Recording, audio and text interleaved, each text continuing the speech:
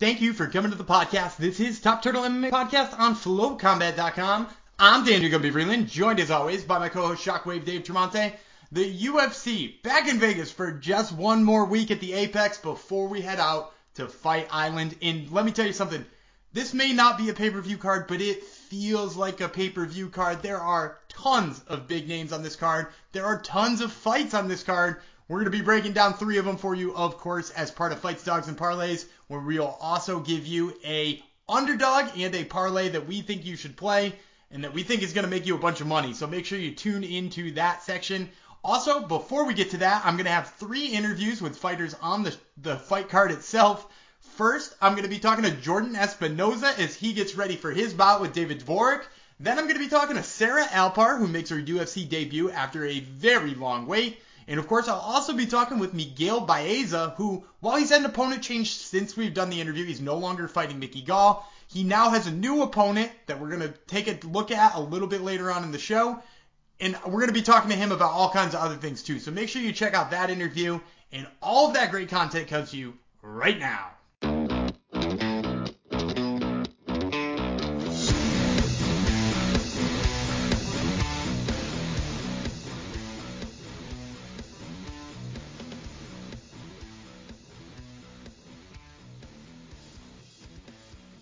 And joining me now is Jordan Espinoza, who fights David Dvorak at UFC Vegas 11, Covington versus Woodley.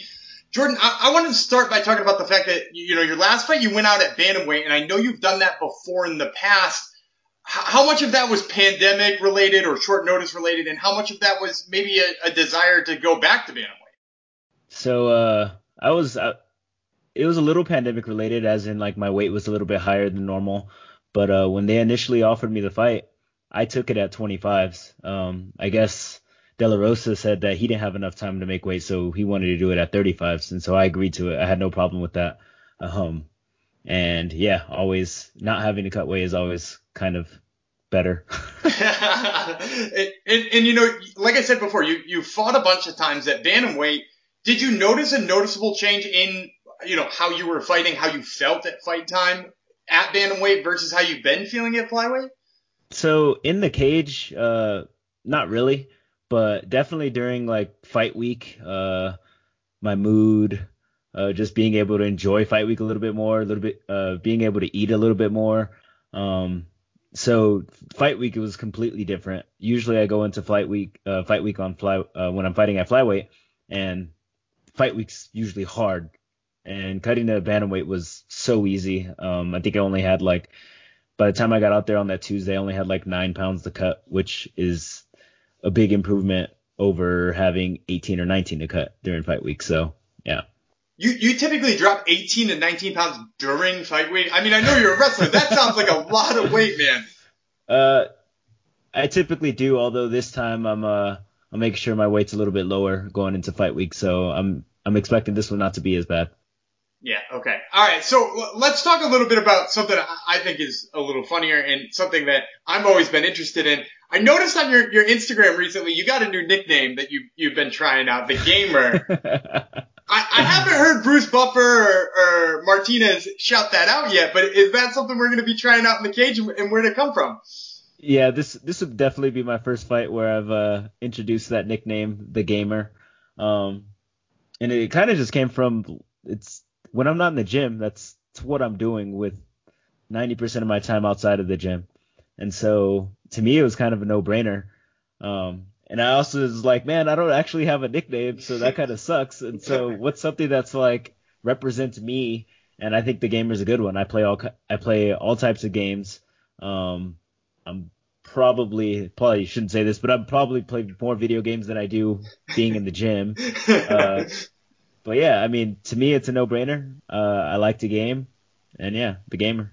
Did you come up with it yourself, or was it imposed on you by one of your friends or one of your teammates? So if I'm being honest, one of my old friends that I used to train out here, and he no longer trains anymore. His nickname was the Gamer, but I definitely stole it from him. But I asked him if I could use it, and he was cool with it. So. And was it for the same reason, or was it like a video game related one, or was it like more of his style of fighting, like he's a gamer in there when he fights? Well, for his reason, it was video game related as well, but his fighting style was very much gamer. Like he Mhm. was game. He would walk through punches just to throw 5 or 6 and get his own. Like, yeah, he was a good dude. Awesome. I'm sorry that you stole his nickname, but I like the story of where that came from. Now, it's not surprising that you're super into video games, right? Because you have a computer engineering degree from the University of New Mexico. Am I wrong about that? No, that's correct. Yeah. I'm a nerd.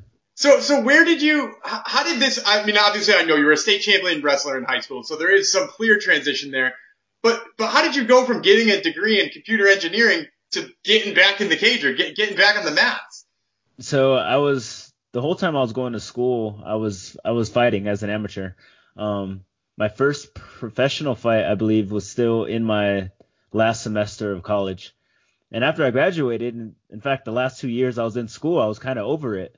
But I was getting paid to go to school. I had a full academic scholarship, so I felt it would be dumb of me not to finish when I wasn't paying for it. Um, and so after I was done, I was at a crossroads, and I was like, well, what do I really want to do? Do I want to give this a real shot, or do I want to get a 9 to 5 working on computers or doing software development and things like that? And I chose the latter, or I chose the former, obviously. Yeah, well, and we're really glad you did, but is that something you obviously plan on leaning on in your retirement, or is that, we're now into Hobbyville with computers? Honestly, who knows? I tried not to. I probably should have some type of exit plan or strategy, but right now I like to take things day by day. Like a lot can happen in a year. Um, at one point in my career, I was 4-4, and then 2 years later, I'm fighting on the Contender Series. Like, uh, yeah, I don't like to. I like to set goals, but I don't like to put limitations on what I do or don't want to do in the next 5, 10 years. But we'll see. And you mentioned there being 4-4 too. That's obviously a really tough part of any professional fighter's career. And when you're considering what your future is, and especially when you have a great, degree to back you up in the first place, was it ever hard for you to like continue on fighting, knowing that you were 4-4, and sometimes, opportunities like that don't pop up for 4-4 guys very often. Oh, for sure. My parents weren't very happy about it either. um, yeah, my dad for the longest time, my parents were like, "Why don't you just get a regular job or what? You have a degree. Why don't you work?" Instead of they were watching me struggle and kind of grinding on the regional circuit for 8 years. But I mean, what is life if you're not doing the things that you love? And so I figured while I'm young, while I'm in my athletic prime, give it a shot. And I would have been okay with not making UFC, failing. If I would have lost my next 5 fights, at least I tried, and I could look myself in the mirror and say I gave it a real shot instead of wondering what if. I like that. And how do your parents feel now that you're in the UFC? You're a 4-fight veteran. Do they still hate it? Do they still want you to get a real job? They come to every single one of my fights when they can. So now they're very supportive. It's not that they weren't supportive before. They just had like the parental. They didn't want to see me struggle, Mm-hmm. and they wanted me to succeed financially and also with whatever I wanted to do. So it's not like I didn't have support before, but at least like I'm a little bit more stable now, so they can have a little bit of peace of mind. I like that. All right, so let's talk a little bit about this fight too. You're fighting David Gorick. He's a guy who kind of relied on his stand-up quite a bit in his UFC debut. He got taken down a couple of times. Is that something you're sort of like licking your chops as a former, like a state champion wrestler? Yeah, you would think, right? But but it seems like I feel like the last 2 or 3 years I've become more of a striker myself, more of a kind of a sprawling brawler. And honestly, I like fighting that way. It's fun for me. The first 5 years of my career, really, I was an overhand right to a double leg kind of guy, Mm-hmm. and that can get real tiring real quick, get real predictable. Um, so we'll see. I know he has good stand up and he's comfortable there, but I think I'm well rounded. I think I can mix in some takedowns of whenever I want, and but I also think I can frustrate him, and I think I'm faster and I could beat him up on the feet. And you mentioned in there too that you've kind of wanted to develop into a sprawler brawler a little bit more. Looking at your record, you have a bunch of Doris chokes and a bunch of Bravo chokes as well. Do you sort of credit that to the fact that like you sprawl really well, and or where does that come in so heavily in your game? Yeah, so most of those darces either came off of them taking a bad shot on me, and I end up in a front headlock position. Then I have a few from me taking them down, ending up in side control and kind of baiting them into it. Mm-hmm. But honestly, the darce came kind of seamlessly because in wrestling, high school wrestling, I had a bunch of pins with a 3/4. It's basically like a darce except you don't go to the bicep. And so the only difference is it was an easy transition because I would get in the 3/4, and this has happened in my fights too. I'll set up a 3/4 choke first, and then just kind of roll through and slide my arm to my bicep and hit the darce. So, yeah, part of it is that I frustrate them, they end up taking bad shots, so I can seek up a darce, and the other part of it is that it's just so ingrained in my muscle memory from wrestling and all these years of MMA now that I don't even have to think about it.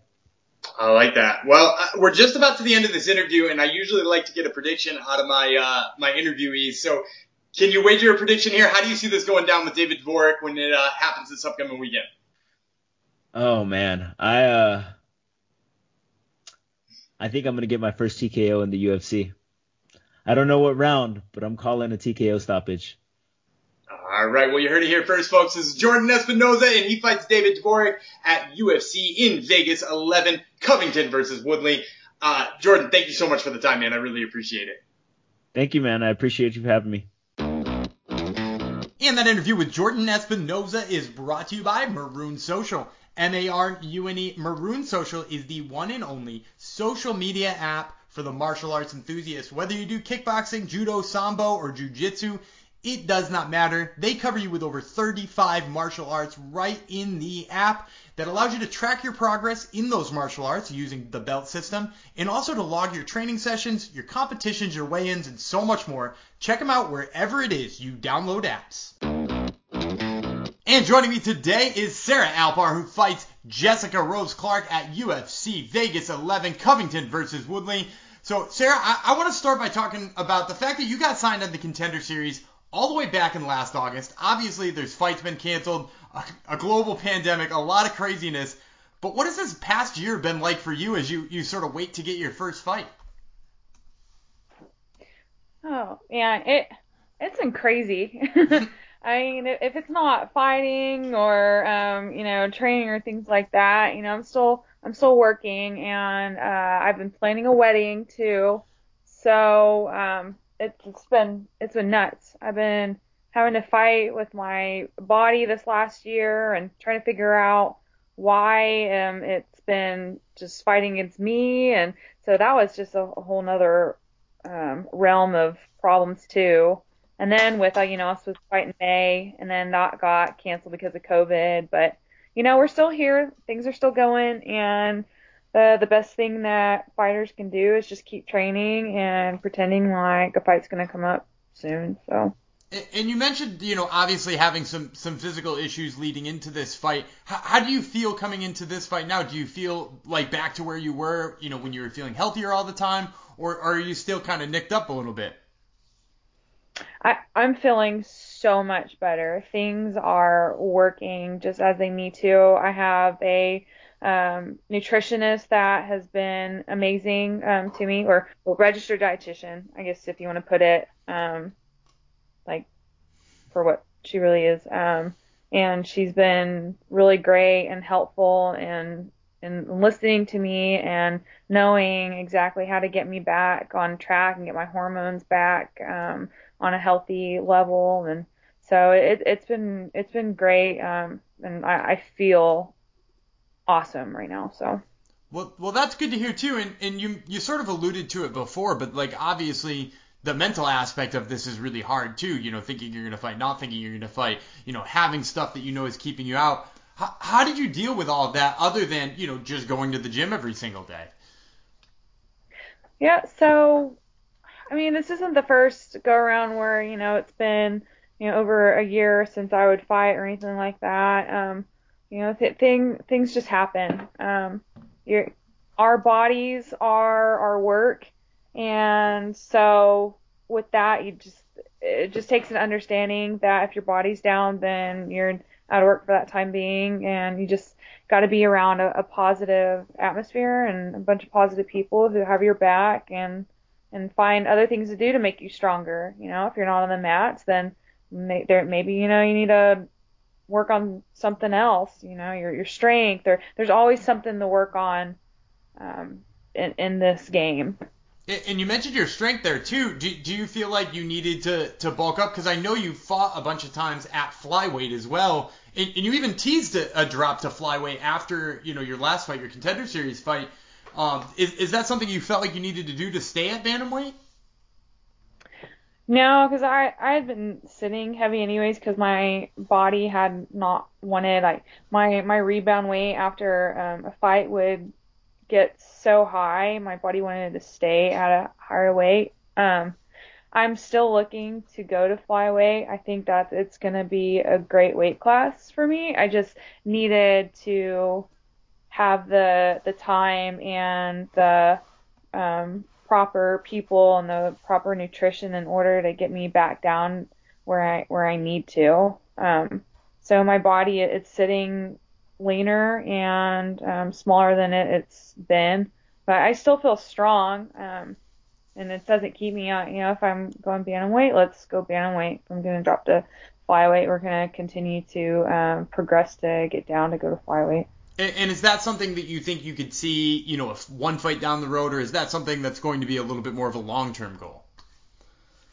I can't really say. It just depends on what my hormones start doing. If it's like last for Contender Series, I had a hard weight cut, and then the birth control and stuff I was on, because of that, it just messed everything up, and it took a little over 8 months for everything to get back to where it needed to. So I think now that everything's all that is flushed out of my system, and my hormones are back regulated how they need to. My body's saying, like, okay, we can lose this and that and be able to get down. But I could have another hard weight cut and it could do the same thing, or we could try to, like, right after, see what we can do to keep everything normal and get it bounced back. Because weight cuts are so hard for everyone's body, and just the average person just doesn't understand, like, the process and what's going on with all that. So we'll see. Either it's going to be something short, or it's going to be something that's like, well, my body's rejecting itself again, and I'm going to have to take another one at bantamweight. So we'll just have to see what happens. Makes sense to me. Now, let's talk about the actual fight itself, too, because you're fighting Jessica Rose Clark, who is a former flyweight herself, and she's kind of taken, that approach that she feels like she needs to bulk up to come up to bantamweight. What do you sort of think of her as an opponent, and when they offered her to you as an opponent? Everything. I think Jessie Jess is awesome. I've always looked up to her as a fighter, and been inspired by her story. I think as a fighter, if she feels that she needs to go up a weight class, and she needs to do what she feels is best to do that. That's hers. That's on her.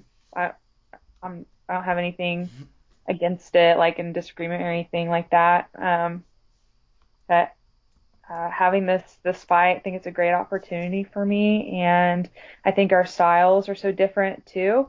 It's just going to be like who has the better style for this fight, and who's going to be first. Absolutely. Now, I'm curious too, because you said in there that you've seen her as an inspiration. Is that weird for you, going into a fight, having to, like, put that aside as you get ready to fight?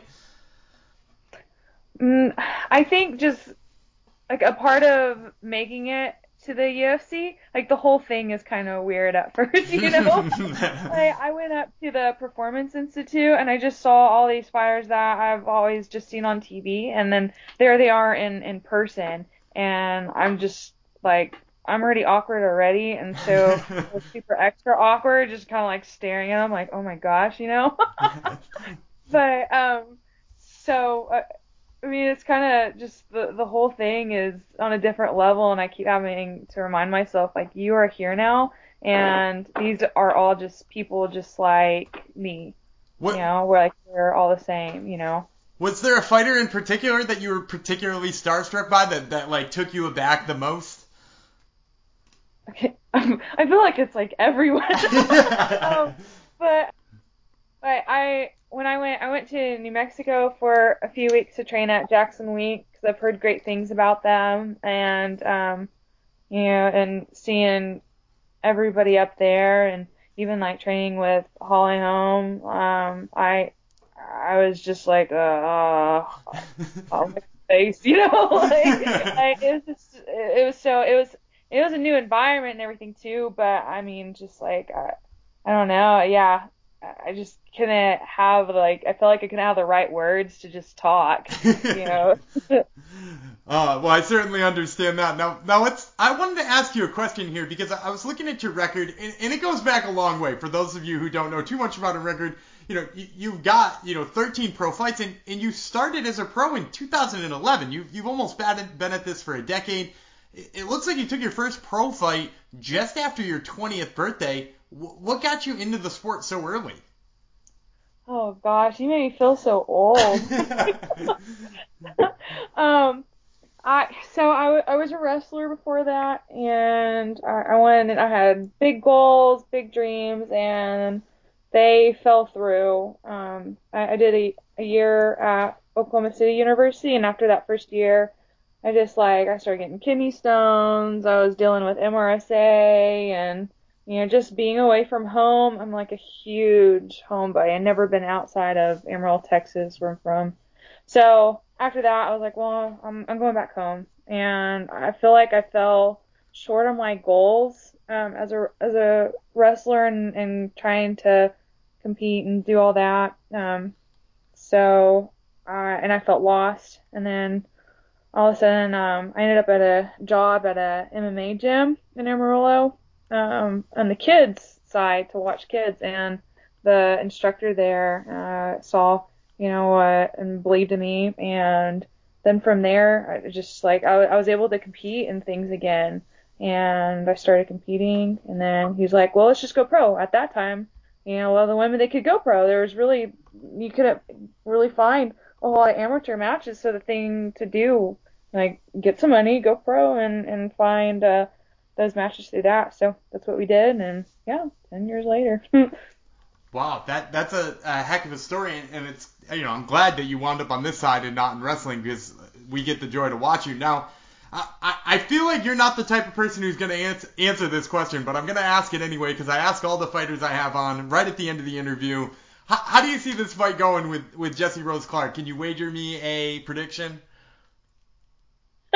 Well, you predicted exactly right. So I hate answering questions like that because it's just, I don't know, I don't want to be like, yeah, this is what I'm gonna do, and then you just never know what's gonna happen. So it's just, we gotta wait and see. But of course, I'm always gonna favor me. I think every fighter. I'm not gonna be like, well, I think she's gonna win. I think she's gonna do great. Like, that's just not what you're even supposed to say. So want to win. I want to go out there, and I want to show my skill set on what I really have, and I'm always trying to grow and be a better fighter, and always trying to prove everyone wrong. And so that's the plan. Well, Make some people. We're looking forward to it. Once again, guys, this was Sarah Alper, who fights Jessica Rose Clark at UFC Vegas 11. That's Colby Covington versus Tyron Woodley. Thanks so much for the time, Sarah. I really appreciate it. Hey, yeah, thanks for having me. And that interview with Sarah Alper is brought to you by MyBookie. Visit mybookie.ag and use promo code TOPTURTLE and get 100% deposit bonus. That's right. They're going to double your money that you put in right away when you're gambling on this card. And later we're going to give you some advice. Why not make that money work for you? So head on over, mybookie.ag. It is the best and most convenient mobile betting platform out there. Check them out.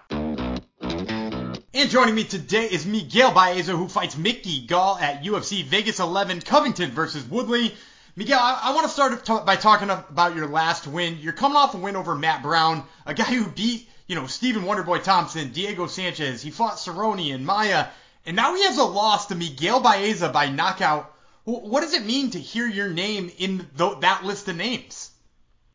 Well, it just put a smile on my face. I didn't really, I kind of just look at the opponent as they come, and to hear, the resume.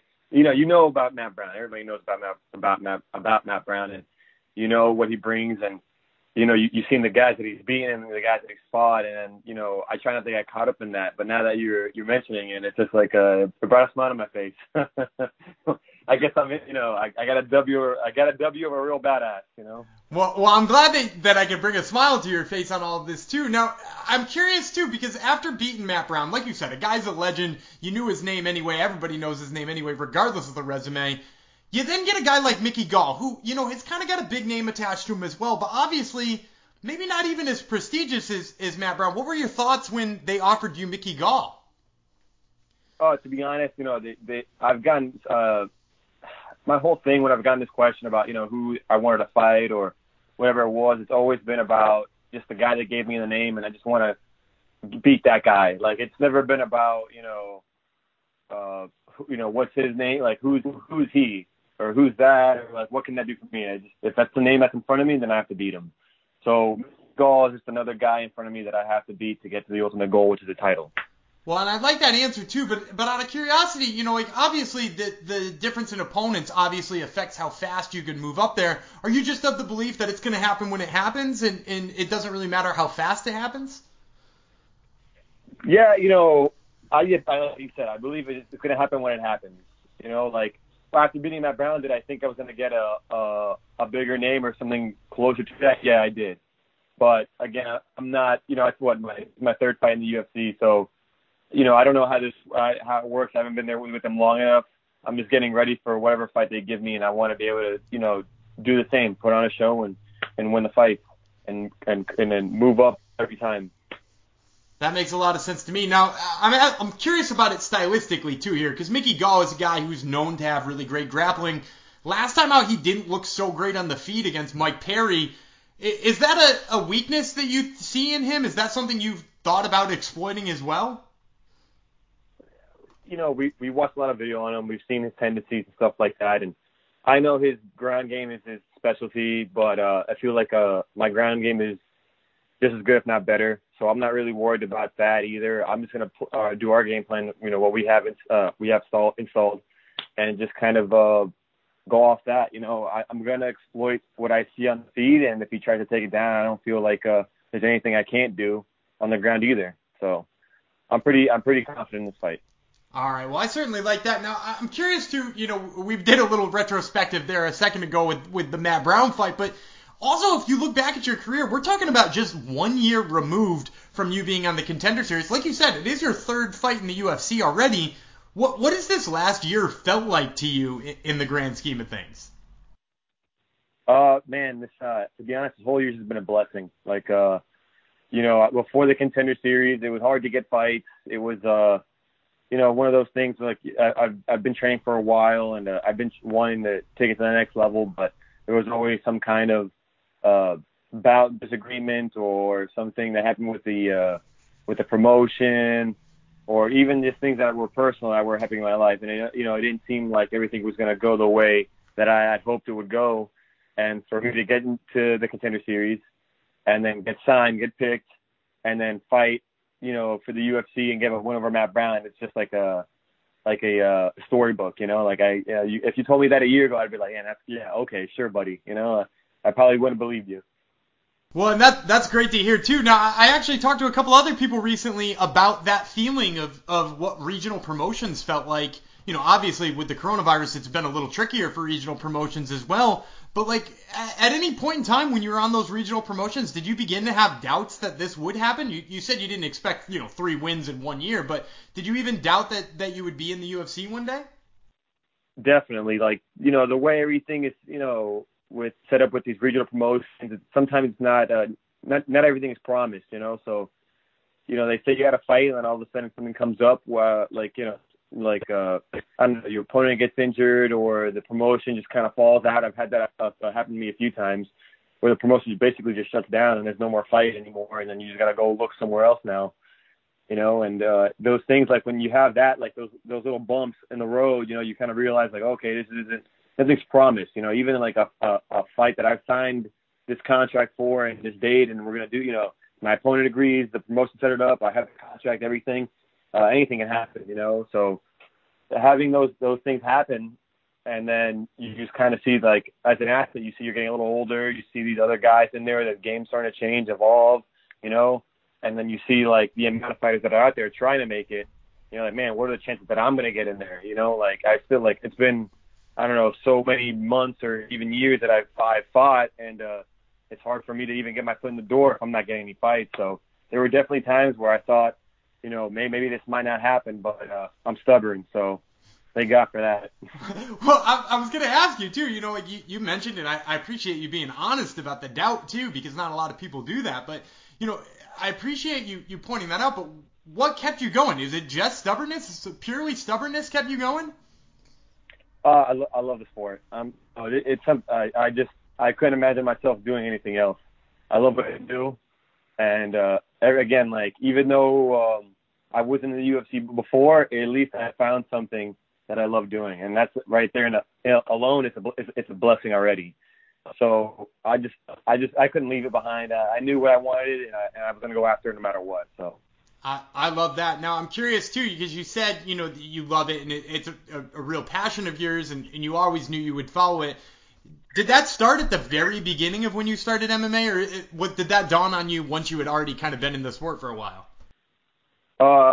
So my uncle introduced me to boxing when I was a kid. He was an amateur boxer back in Puerto Rico, and you know, when we were kids, he'd have us put on the gloves and box with each other or do drills. You know, it wasn't something that we did like every day, but every time we saw each other, we'd get into boxing or talk about boxing, and I loved it. I loved doing it then. Then as I got a little older, and there was the fighters like Felix Trinidad. When he fought, that was a big thing, you know, and that made me fall in love with the sport even more. Just, you know, the support behind it and the way the fans got behind their fighters, and it made me want to even like fight more. But as a kid, you don't really like. I don't know. I just never really thought I'd be a fighter, but I just knew I loved fighting. And then I think I was 12 years old when I saw 11 or 12 or something like that, when I first saw the first Ultimate Fighter. And then when I saw that, I knew, like, I'm doing that. I'm fighting. I'm going to be a fighter. Like, that's it, you know? And I never said it out loud to anybody because, you know, you tell your mom, you know, I'm going to be a fighter. They're probably going to be like, yeah, okay, you're going to college, you know, like, you know? So I kept it to myself, but I kind of knew since then I've always wanted to fight. And how did your mom and dad feel about your uncle throwing boxing gloves on you all the time and leading you down that path? They thought it was just something that he does with his uncle, you know, like they never really, you know, got into it. It was just something, they just have a good time doing that. The boys are being boys, are punching each other, you know, at least their uncle's there to supervise them. And, yeah, little did they know that he was grooming me. Well, I like that story. That's a good origin in the sport. Now, I'm also interested in other origin stories, and this is a little passion of mine. I like to hear origin stories about nicknames, and you've got one of the best ones I've ever heard, and that's Caramel Thunder. Do you mind sharing with me the story of where that comes from? Yeah, I appreciate that. I'm glad you appreciate that. Not people appreciate that nickname. Thanks, man. I appreciate it. Of course. So that name started in my amateurs when I can't remember exactly which fight it was. I think it was my third or fourth amateur fight. I didn't have a nickname at the time, and I was fighting at a club down here in South Florida, and the ring announcer came and asked me if I had a nickname, and we always throw around like nicknames, but nothing ever stuck. Like they'd always throw like dumb ones, serious ones, you know, silly ones, all kinds of, you know, nicknames just to get me to, like, you know, hey, what do you think of this one? Or see if it would stick. And they just start calling me that, and it wouldn't stick, or somebody wouldn't like it, and, you know, so I never really had a nickname. So I told them, no, I don't have any. My coach said I don't have any. Nobody said I had a nickname. It's just Miguel Baeza. And they were like, all right, fine. And, you know, we're in the back. I think I was like one of the like main events or close to the end of the whole card. And I'm walking out, and my music plays. and the ring announcer says Miguel, and then he says something in between, Baeza. And I'm like, what? I kind of look at my, did he say something? He's like, yeah, you just said your name. I'm like, all right, I kind of missed it. Just kind of, I'll focus on the fight. Let's just get out there. Then I get in the cage. They do the announcements for both of us.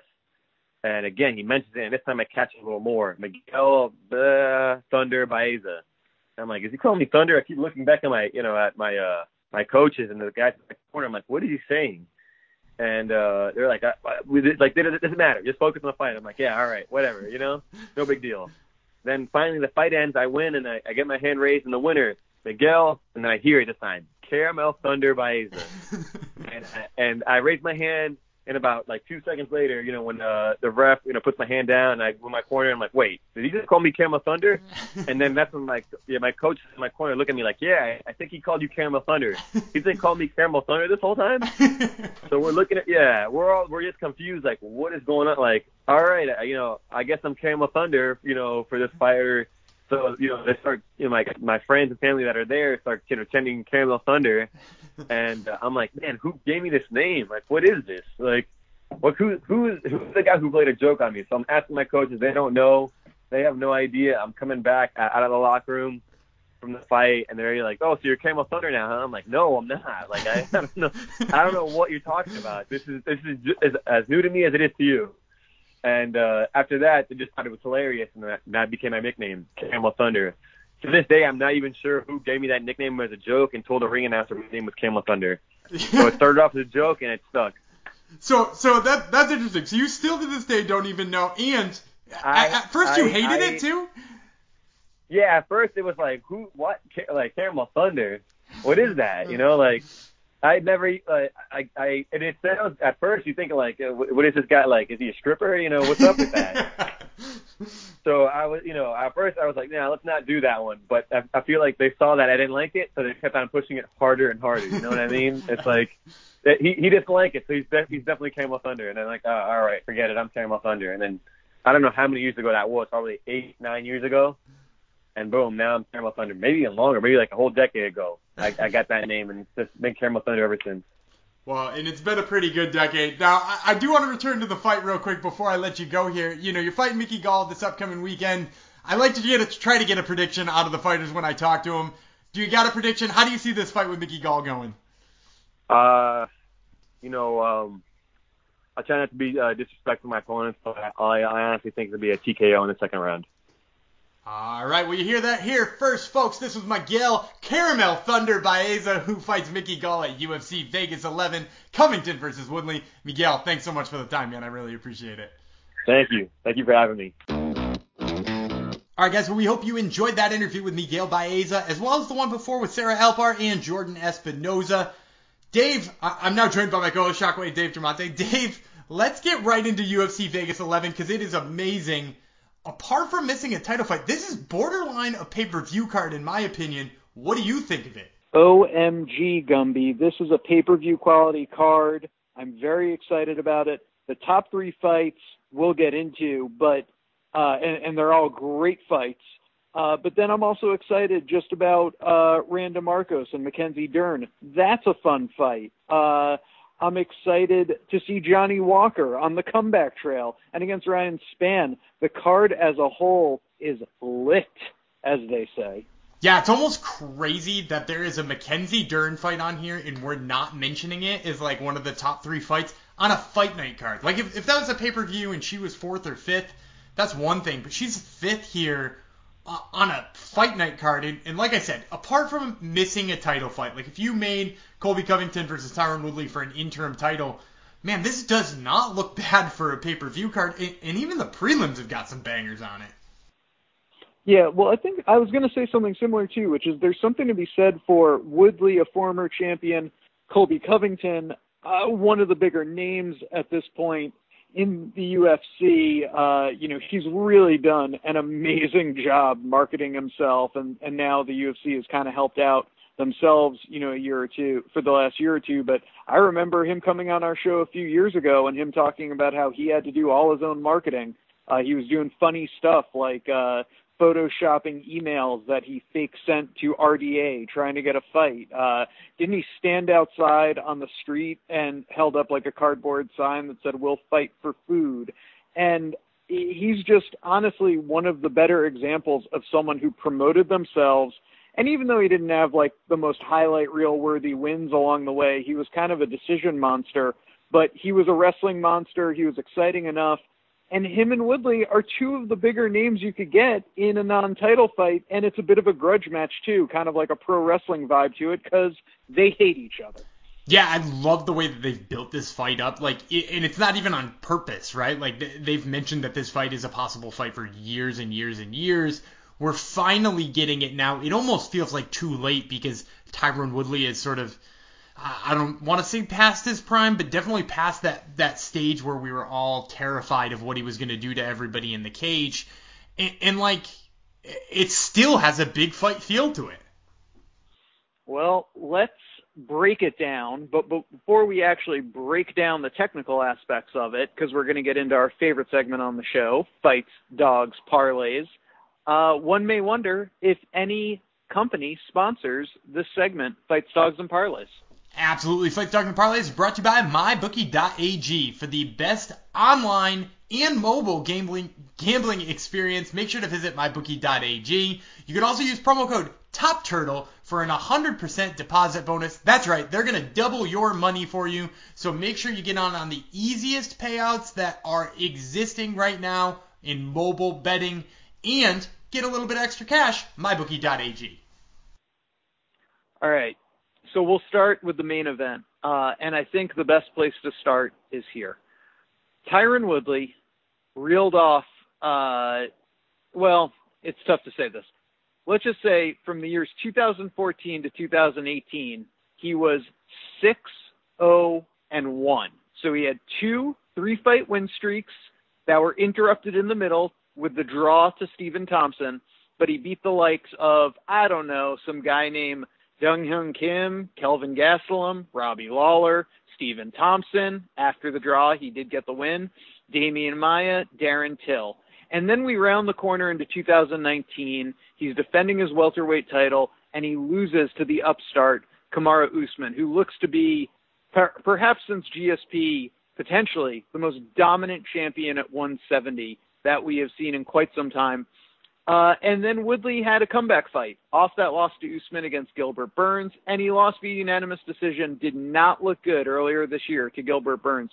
So he is on a 2-fight losing streak, is the former champion.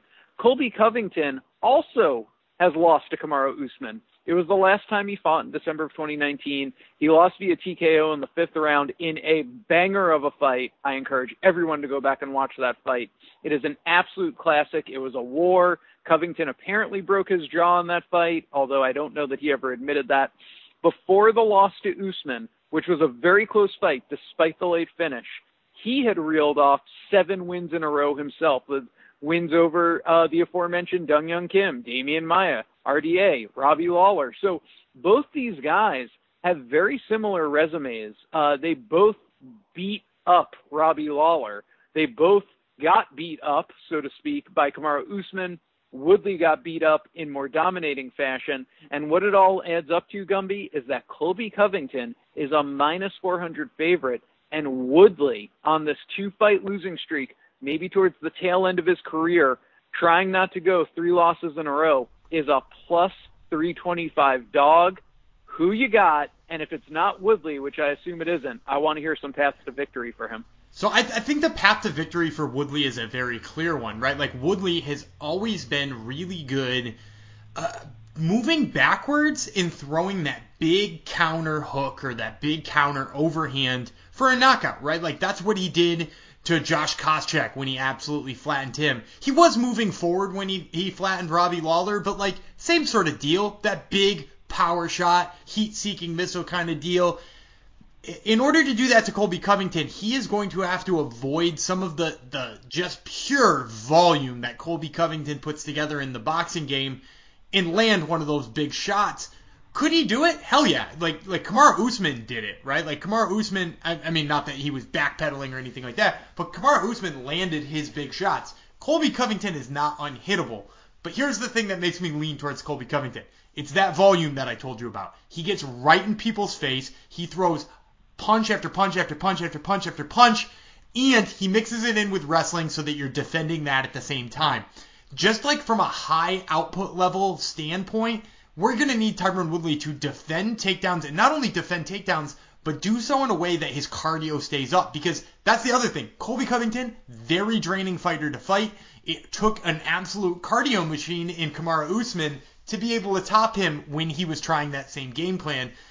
And for me in this one, not that Tyron Woodley is still anywhere near where Robbie Lawler is in his decline, but it's sort of similar to me stylistically, right? Like, Robbie Lawler's a guy who looks to land that big bomb, right? Like, that's how he got where he got, right? So, like, in this case, to me, I'm a little bit worried Colby is just going to get in Tyron Woodley's face. Colby is just going to give him sort of the business that way.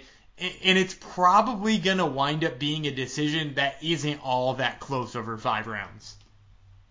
You know, we saw Woodley get a submission with a Darce choke and get his black belt in the ring right after it happened not too long ago. And I do not see this going to the ground. Colby Covington will not be taken down, nor do I think Colby Covington would look to take Tyron Woodley down. Although Woodley has been taken down in his last 2 fights, coming into that, he had never been taken down in the UFC. And what it adds up to me is I do think this will be a Colby Covington win by decision. He will outpoint Woodley, just like you said. You hit the nail on the head. Output is the name of the game for Colby Covington, and he will certainly have more output than Woodley. And I don't see a path to victory for Woodley on the ground.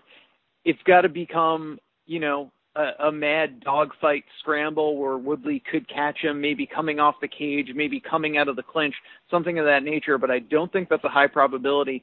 And I believe at 38 years old, we've just seen in these last 2 fights, the top flight competition, Woodley has looked a little bit slower. Maybe he has 1 foot out the game. I know he's doing some acting. I think he's doing some music endeavors.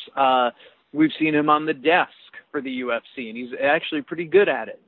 So, you know, you get to 38 years old at 170-pound division, and even, I would say, anything under about 205, you know, heavyweight division, you can probably be competitive into your early 40s. It's just about power. It's not about speed.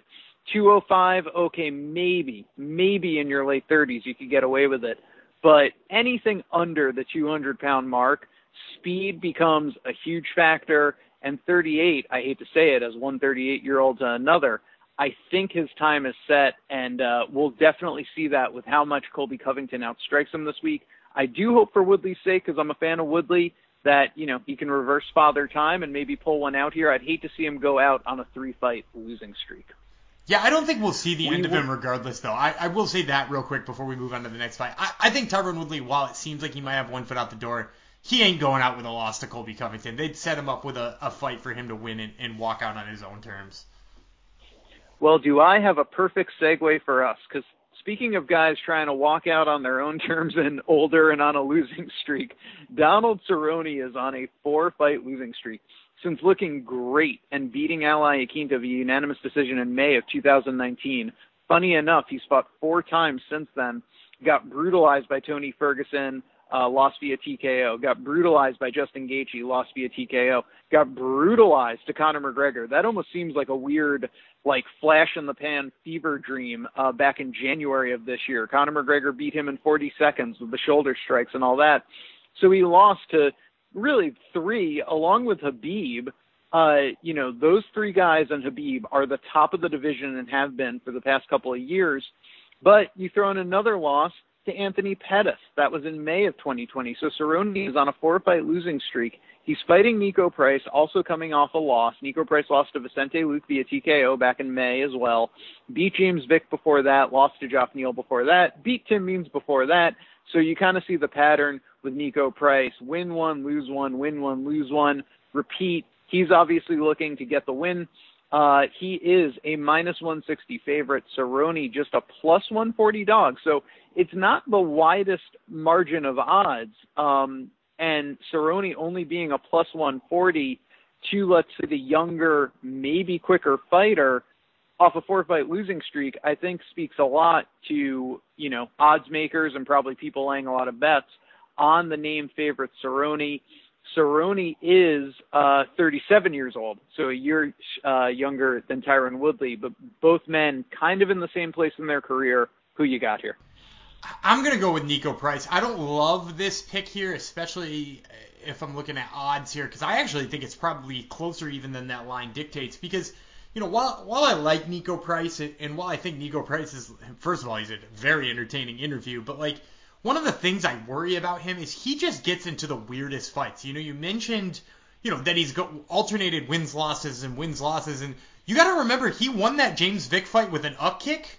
He was on bottom control against James Vick, which could have wound up him being on a 3-fight losing streak. If you go back to his win over Randy Brown, which he had after back in 2018, he TKO'd him laying off his back again. He's got 2 wins while laying off his back, and not by submission, by KO, which is just the craziest kind of sentences. So, we are talking about him being 3-3 in his last 6, but it wouldn't be crazy to say he really might deserve to be 1-5. So, I think that's why the odds are so close, and what gives me hesitation here. What I do like about him, though, is that he is willing to just bang, and lately it hasn't looked like Cowboy Cerrone has that knockout power. He did at some point in time in his life have the ability to knock people out. The combination against Rick Story back in the day is one of the greatest combinations I've ever seen in an MMA fight. But at the same time, it just doesn't seem like it's still there for him. I mean, the last guy he knocked out was all the way back in January of 2019, and that was Alexander Hernandez, who debated that stoppage a little bit anyway. So, we got a guy at 170, Nico Price. He's a big 170er too, who's got crazy KO power. They're going to go in there and mix it up. I'm taking the guy who's gotten recent knockouts in a fight where they're going to throw him down. But like I said, at the same time, Price isn't doing a ton to instill confidence in me. Yeah, this is, for me, a tough one to call. I probably, if it were 3 years ago, I go with Cerrone all day. I'm really more concerned just about the age and wear and tear on Cerrone. Other than that, though, I find Cerrone to be the better all-around fighter. I don't think he will get knocked out via up kick, although I never would have said he'd get, wobbled via shoulder strike either. So what do I know? But I think that just kind of speaks to where Cerrone's at in his career. I probably lean Cerrone and want to hate myself for doing it after I take him. All right, let's move on, because this, I think, is a better fight to talk about with 2 more relevant fighters in a lot of ways. I mean, Khamzat Chimaev is one of the faster Eastern European fighters to make a name for themselves with just a few fights in the UFC. The UFC clearly sees this man as having star potential. We've seen him put in dominant performances so far this year. He came into the UFC like a house on fire. He was able to just dominate in, again, it reminds me a lot of Khabib more than anything. Just the way he's able to ground and pound from the top. And Gerald Meerschaert is a very interesting matchup for him, because Meerschaert is a jiu-jitsu specialist. He has 1 million subs off his back, and I think the thinking goes that Chimaev will put Gerald Meerschaert on his back. Now, from where I sit, I believe that Khamzat Chimaev is going to put him on his back and rain down nuclear hammer fists like nothing we have ever seen before, and he's going to be smart enough not to get subbed, not to leave his arm out for an armbar, not to leave his arm in for a triangle. I think he's too smart for that, but again, we haven't seen much on him. We've barely seen him in the UFC. He beat the crap out of John Phillips and Darce Chogum. He beat the crap out of Reese McKay with ground and pound. And that's his 2 UFC fights. Now, he's looked absolutely dominant in those 2 fights, and that's why he's a minus 550 favorite. Meerschaert, the UFC veteran at this part and friend of the show, is plus 400, a 4-1 dog. This is a great matchup to me. It's a huge test for Chimaev. Who you got? So first of all, I'm saying if you are betting this fight and you are betting on anybody but Gerald Meerschaert, you are crazy. And I do mean that. I think that if you go into this fight thinking I need to lay some money on it, and you even consider putting money on Khamzat Chimaev at -500, you're an insane person. Okay, and the reason is that line is way off. Chimaev, don't get me wrong, he does look like a hot prospect. You know, the comparisons to Khabib are obvious, right? In addition to being a guy from the Russian bloc who's now relocated to Sweden, he's also got that like tough wrestling. But you also have to remember, and I don't mean this to be disparaging to his two opponents, he fought two of the very worst wrestlers in the UFC today.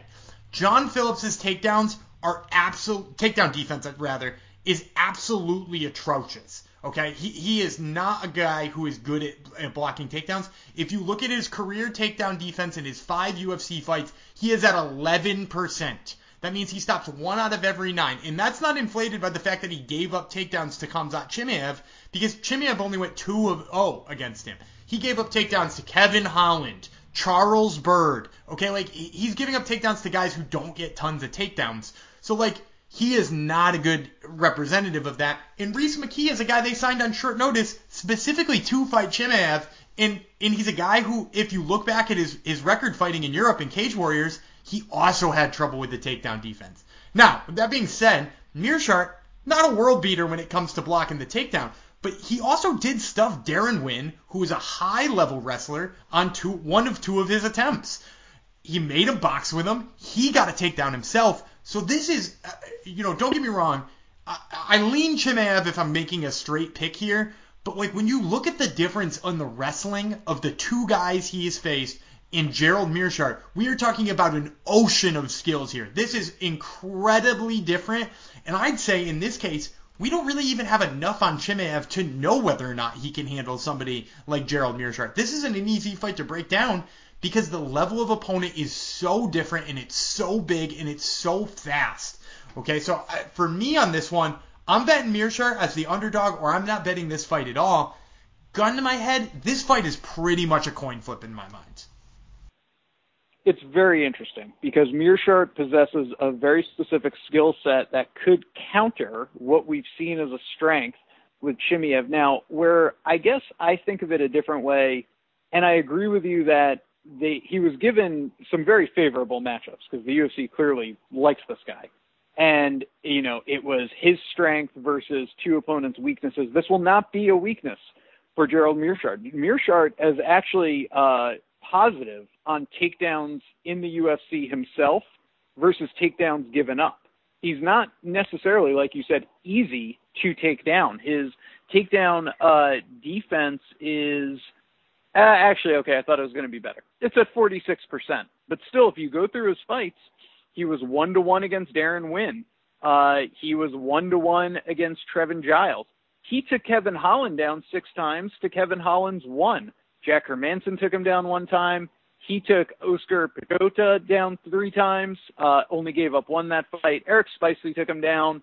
And then same thing, Thiago Santos, just KO'd the shit out of him. But Meerschaert had 3 takedowns in that fight before it happened. My point being that Chimaev had very favorable matchups to his strength, but I don't discount the fact that what I saw was very impressive once he got the takedown. And it only takes 1, and I liken it a lot to, was Marcus Brimage a world beater? Absolutely not. But when we saw Conor rearing off that, laser left hook against him in his first fight, I still have to take that knowledge into the future bets and say, okay, if this guy gets an opening, he's going to break for daylight and score a touchdown, even if Marcus Brimage didn't have the best boxing defense in the world. And then, of course, we saw Conor apply that to better and better opponents to the point where he's knocking out Jose Aldo in 8 seconds. So I do believe what we saw of Chimaev, despite the competition not being, the best, it was still very impressive. But Meerschaert does pose such an interesting test for him, and early in his career in just his 3rd fight. So that's what makes this fight great. I think you broke it down perfectly, which is Chimaev at -550 does seem a little crazy. You probably could take Meerschaert at +400, lay down $100 on it, and feel pretty fucking good about it. There is a good chance he might pull off a crazy triangle. However, if I'm going straight up, I think this is Chimaev all day. It's just going to be a lot of ground and pound, and I'm going to assume he's too smart to leave his arm anywhere it shouldn't be. Yeah, I sort of agree with that, but it is worth mentioning, too, 23 submissions in his career, and including, if you look back at his record, it's like all of his past wins, right? Like, his past wins are sub Darren Wynn, sub Trevin Giles, subbed Oscar Pichota, TKO'd Eric Spicely, subbed Ryan James, subbed Joe Gigliotti. So, like, woof, that is a finished machine. So that's a fun aspect of it, too. Let's get to our underdog of the week. It is not Gerald Meerschaert. It is Randy Costa at plus 115 over Journey Newsom. Break it down for us. So I like Randy Costa in this one because I love the pure talent of Randy Costa. He's a guy who got to the UFC after only 4 pro fights, which you barely ever see in the bantamweight division. And it's because they could tell he had talent. He definitely had some trouble with the grappling when he first got in, but he seems to be making leaps and bounds every single time, working at American Top Team, working with guys like Charles Rosa on his grappling. And you have to love the speed of his hands. He's fighting Journey Newsom here, who is a guy who I think it sees a similar path to victory as Randy Costa. I just think Randy Costa's faster and getting better at a faster clip, especially being how young he is. I think that plus 115 mark is a fun number. I've also seen the lines moving up and up and up towards the 120 mark at certain books. So if you can find Randy Costa inching his way towards 120, 130, I definitely say jump on that chance. All right, I think you should also jump on our parlay to play because this is a good one. This gives you some really nice odds.